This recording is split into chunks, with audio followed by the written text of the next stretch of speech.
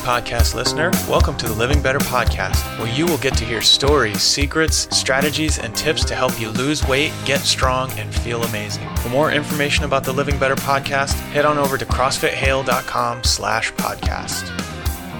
Hey, Tina. Hey, Jay. Welcome back. Yes. So last few podcasts, we've been off in London. Yep. But now we're back in El Cerrito. Guest visitors. Yeah, that's right. So so just regular American accents this time. I could fake it. I like to hear you try that. Yeah. So today's podcast topic is Overtraining or under recovery. So we got this question actually from Dale. We mentioned, there's no such thing as overtraining. There's only under recovery, and he said, "Well, what do you mean by that?" So yeah. So what do you mean by that? What does overtraining look like, or how do I know if I'm overtraining? So when we talk about overtraining, it's basically like exceeding your body's capacity to recover. So let's say, for example, you go and run 5 miles a day every single day. At some point, you're going to hit a wall and you're going to get sick. You're going to start to have all these little injuries. Lots of different things are going to happen, right? Because what we do is we change the stimulus every day. Sometimes it's hard to tell whether you're overtraining or not, right? So, overtraining really looks like you're just generally fatigued. You're not feeling yourself. You're having little injuries or aches and pains that you're maybe not used to having. You just feel generally tired and kind of worn out. So you don't feel good. You don't feel good before, during, or after workout. Exactly. Okay. Yeah. How do we avoid it, or how does a person avoid doing that? So, you would avoid overtraining by, there's a couple different steps. So number one, I like to look at what is your baseline? Like, are you doing the sort of easy stuff first, right? So are you eating well? Does that mean, are you eating meat and vegetables, nuts and seeds, some fruit, little starch, no sugar, right? If you're eating Doritos 3 times a day, you're probably going to hit overtraining pretty quickly. Right. And that would be the first thing that I would change. That would contribute to the crappy feelings. Exactly. So it would be hard to tell the difference between your crappy diet and overtraining. Yeah, right. Are you sleeping enough? I mean, this is one of those things that we talk about quite a bit. I know that based on, some of the type A personalities that come into the gym, that people don't get enough sleep. Some people do, some people don't, but we recommend that you're sleeping 8 hours a night. That's a sort of a blanket recommendation. A few people can get away with less than that, but if you're training like we do, you probably need more than that. So are you taking care of your sleep? Are you taking care of your nutrition? And then the third one, don't talk about that much, but it's hydration. Are you drinking enough water, right? And it's not just water. Sometimes you have to add a little salt and lemon to your water to actually make sure that you're hydrated. Right. Sometimes if you have a headache or you're just feeling generally lethargic, you're not hydrated. So really, number one is, do you have the baseline of those 3 things sorted out? Yeah. So those seem like really simple things to check. Simple, yeah. Yes. Not always easy. Right. You might have to change a few things to make sure you get enough sleep and you eat right and that kind of thing. But they are pretty simple. Yeah. So, if you're coming into this kind of training with a crappy diet, then that's the first thing that you need to adjust after you start to get used to the training. Right. And that way, once you start to do that, then you'll be able to train a little bit longer, a little bit harder before you start to feel the effects. Right. Yep. So number 2 is your training schedule. So once you have that baseline down, to avoid overtraining, you look at your training schedule. So based on what we're training, and this is just a general recommendation. So based on what we do here, I recommend that you take 2 days a week off from intense training. Mm-hmm. Right. So out of 7 days? Out of 7 days. Okay. Yeah. So let's say, in a 7-day week that you take 2 days a week off. Okay. So one of them is kind of given. We're closed on Sunday, but I know that some people like to do extra stuff. Right. So, if you're out running 5 miles on Sunday, might not be a surprise why you're tired on Monday. Right. But, I recommend that you take 2 days a week off. That might be, you just take it easy on one of the days. You don't have to be completely out of the gym if you just want to work on some skills or, whatever, something that's going to be nice and easy for you. There are a couple days where we come in and we're like, I'm not feeling great today. Let me just go through the motions. Yeah, and you yeah. just start doing the movements and go really slow, Right. right? So that's the first bit. The second bit is each month, I recommend that you take one down week, An entire week. an entire week. Mhm. Now, when you look at the programming for the gym, and this is true for any other gym as well, you don't program your down weeks because people don't always show up Right. every single week. And it'll be different for everyone. Yeah, everyone's on a different schedule. But we recommend that you take one down week. And what that means is that you basically take it easy that week. So, like I was saying, you just go through the motions on the workout. Maybe you don't do it for time. Maybe you just ignore the clock. Maybe you go really light on the weights. Every so often in our strength progressions, we actually build in a down week. Maybe you just sort of take it easy. And this is really important because you kind of have to do it before you think you need to. Right. So one of our coaches, Mike, I told him about this maybe, I don't know, 8, 9 months ago, and he's been doing this pretty consistently since then. And he just says, "Oh, this is my down week," and he just kind of takes it easy. Right. And he does it sort of purposefully, and then he generally comes back feeling a lot better. Right. But he didn't necessarily feel terrible going into that week. Right. Right. Which Yeah. is the whole point. Yeah. And the whole point is like, it's a long journey. It's not just a 6-week plan. Yeah. The thing is with this sort of down week, you program it in, and the idea is that you are able to hit the next week reasonably hard. Right. Right. So that's the whole point of that. And you can just tell the coach, "Hey, I'm taking it easy today." Yeah. Right. And coaches will completely understand Yeah, that, yeah. especially if they're used to seeing you on a regular basis. Yeah. Now, as you get older, you need to make sure that this happens. Yes. Right. When you're younger, you can maybe get away with it. But, right. There's no shame in a down week. Absolutely not. Right. And you know what? So another sort of side note on the down week is it happens kind of automatically for some people. Yes. You either go on vacation, or you get sick, or you have, a holiday or whatever. And so if you actually looked consistently at how much you've trained, for most people, there's going to be a week or two here and there where they're not training consistently. Right. If you want to just continue to keep training throughout the year and, sort of avoid that sort of illness and that kind of thing, then take that week purposefully. Right. So number 3 is sort of sounds a little woo-woo, but it's listen to your body. Mm-hmm. If you're eating well, if you're sleeping well, if you're properly hydrated, then your body will tell you whether you need to take some time off. Right.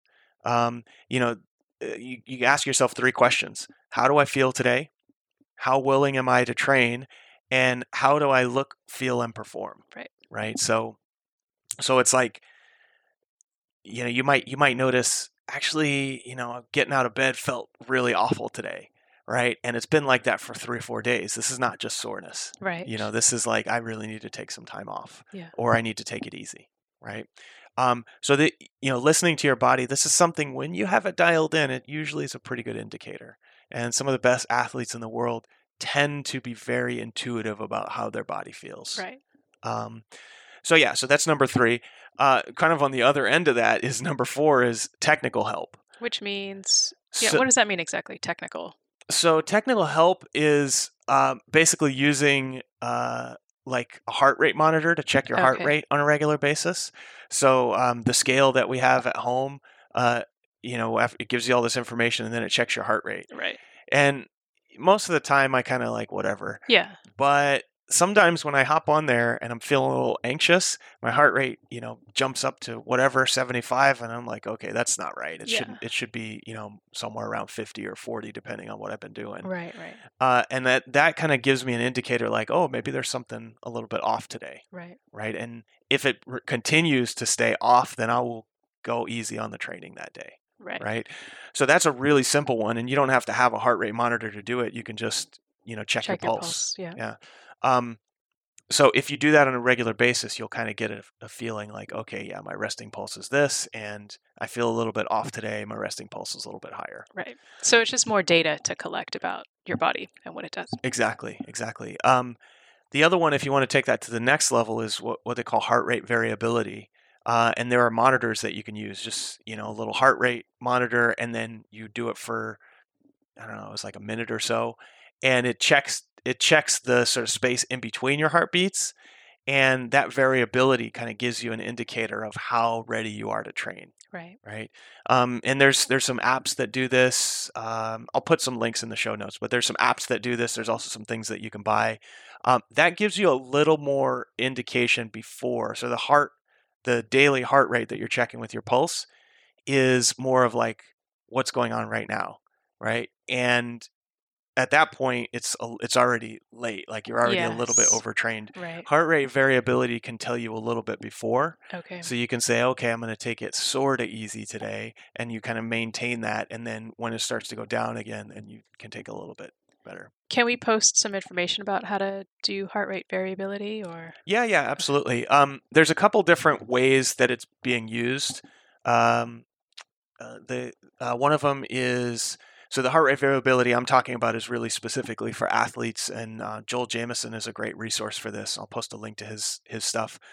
The other way that people use it is to help with meditation. So one of the goals of meditation is to sort of even out your heart rhythms, right? And so you basically attach this thing to your, attach the thing to your chest, and while you're meditating, you're trying to get the indicator to go into green, meaning that your Right. heart rate is pretty consistent, Okay. right? And that's all controlled by your breathing in this particular instance. It's controlled by your breathing. It's Right. controlled by a few other things. So a couple different uses of it. It's an interesting concept, Yeah. and I think what you'll find is as technology gets a little bit better, this is gonna be more of a indicator. Right. Professional athletes use this quite a bit, actually. Right. And then another sort of thing I group into technical help is supplementation. So we're trying to avoid overtraining. Some of the supplements that you use can actually help you with that. So fish oil, helps you with like joint health and memory function and that kind of thing. It can help you with recovery. I find that magnesium really helps with sleep. So if sleep is one of the things in the baseline, you're going to get better sleep if you take magnesium before bed. Those are really the main ones. I mean, vitamin D, sometimes if you're not getting enough sunlight, so I'm told most people in this hemisphere are not getting enough sunlight. Right. Even if you have a lot of relatively large amount of sunshine in your area. Right. Because you're sitting inside working. Exactly. Yeah. So those are three that I kind of recommend. I don't take a ton of supplements. One there's been some interesting research about taking a protein shake or some sort of food after a workout as a way to sort of recover from that workout. So the idea is that when you do, let's say, heavy squats, your body is depleted of glycogen, and taking something that contains some sort of sugar and protein will help your body recover a little bit faster, thus avoiding overtraining, right? So with those kind of things, I think it's a little bit different for everybody. Some people swear by it, some people don't. And I think you have to kind of test it yourself and see what works. Right. I think for all of these things, it's different for everybody, right? All of these solutions, checking your baseline nutrition, sleep, hydration, your training schedule, listening to your body, any technical help that you get. So there's not one size fits all in terms of identifying or curing your overtraining or under recovery. So yeah. So what would you say about that? How would you choose, or what do you do? So I think you have to ask yourself, and this is a big theme with everything we do, is you ask yourself why. Right. Why are you training? Like, why are you coming in here? And if your goal is, just general health and fitness, say you just want to get a little stronger, you want to lose a little bit of weight, you just want to feel good, then you want to avoid overtraining at all costs. I mean, overtraining is one of those things that if you go beyond your limits, then your health and fitness will suffer, right? It goes from sort of healthy to not healthy. Right. And I think for a lot of people whose goal is only general fitness think that it's going to earn them some points or buy them some future time to just go off the rails in the future. Yeah, it doesn't work like that. Right. It doesn't. Yeah. It's one of those things where it's like, if you're thinking, okay, I'm going to come in for the 6 a.m. class, and then I'm going to come in later and do some extra squats, and then I'll be there the next day for 6 a.m. I'm going to do that 5 days a week. It's one, and that's going to make you make progress faster. It not necessarily the case. you may find that you get a couple weeks, maybe 3-4 weeks of good progress, and then you fall off a cliff. Right. Because your body is not meant to handle that kind of volume. And if your day job is kind of sitting behind a desk, right, you're not reinforcing other that. things aren't supporting that sort of, Yeah, exactly. So if the goal is general health and fitness, you want to avoid overtraining at all costs, and you use all of these techniques to do that. Right. If your goal is to prep for something, so let's say you're in season and you're a basketball player or a soccer player or something like that, right? It's really easy to overtrain if you take a full, training schedule and you take you're doing your sport as well, right? So you have to be really careful about that. And the goal here is, again, you want to really avoid overtraining because it's going to reduce your performance on the field, right? So I would say in that case, if you're going to dance with the idea of overtraining, I would do that in the off season, right? Now there is, and that's sort of the third piece is there are cases where you do kind of want to test your capacity and dance with the idea of overtraining. I mean, some of the workouts that we've done, just looking at the workout, that you're going to end up feeling this effects for many days, right. And you don't want to be fearful before you even try something. Exactly. And you're never going to build your capacity unless you actually push that limit. Yeah. Right. So every so often it's a good idea to do that. Yeah. And but you're talking like one day per couple of weeks or per week or something like that. Yeah, exactly. One a couple days a month, maybe you have a little challenge like the 12 days of CrossFit. Right. And you're just like, okay, you're not normally going to do 12 intense workouts in a row, but you prep for it, you get everything ready, and then you see how it goes. Right. And you start to learn, oh, actually, I do have the capacity to do this. Yeah. Or no, I actually feel terrible. Right. And, that's going to be a challenge that I'm not going to do again until next year. And, what happens is you kind of dance with that and you find, just by dancing with it, you do increase your capacity. You don't want to overdo it to the point where you get sick, you start getting injuries, that kind of thing. Right. So what's interesting is, like, for example, for the 12 days of CrossFit, we talk about it as a challenge, but when we actually get to it, we focus on recovery. We want to make sure that you're recovering. Yeah. And the way the workouts are laid out is so that you can recover. It's not just like 60-minute workouts every day. It is programmed in such a way that it is doable. Yeah. So, the key here is you figure out why you're training. Once you figure out the answer to that, which, it's fairly obvious for most people, then you figure out, okay, how do I manage the overtraining, right? If you're just doing it for general health and fitness, and you're still working on that sort of baseline, then just make sure the baseline of nutrition, sleep, and hydration.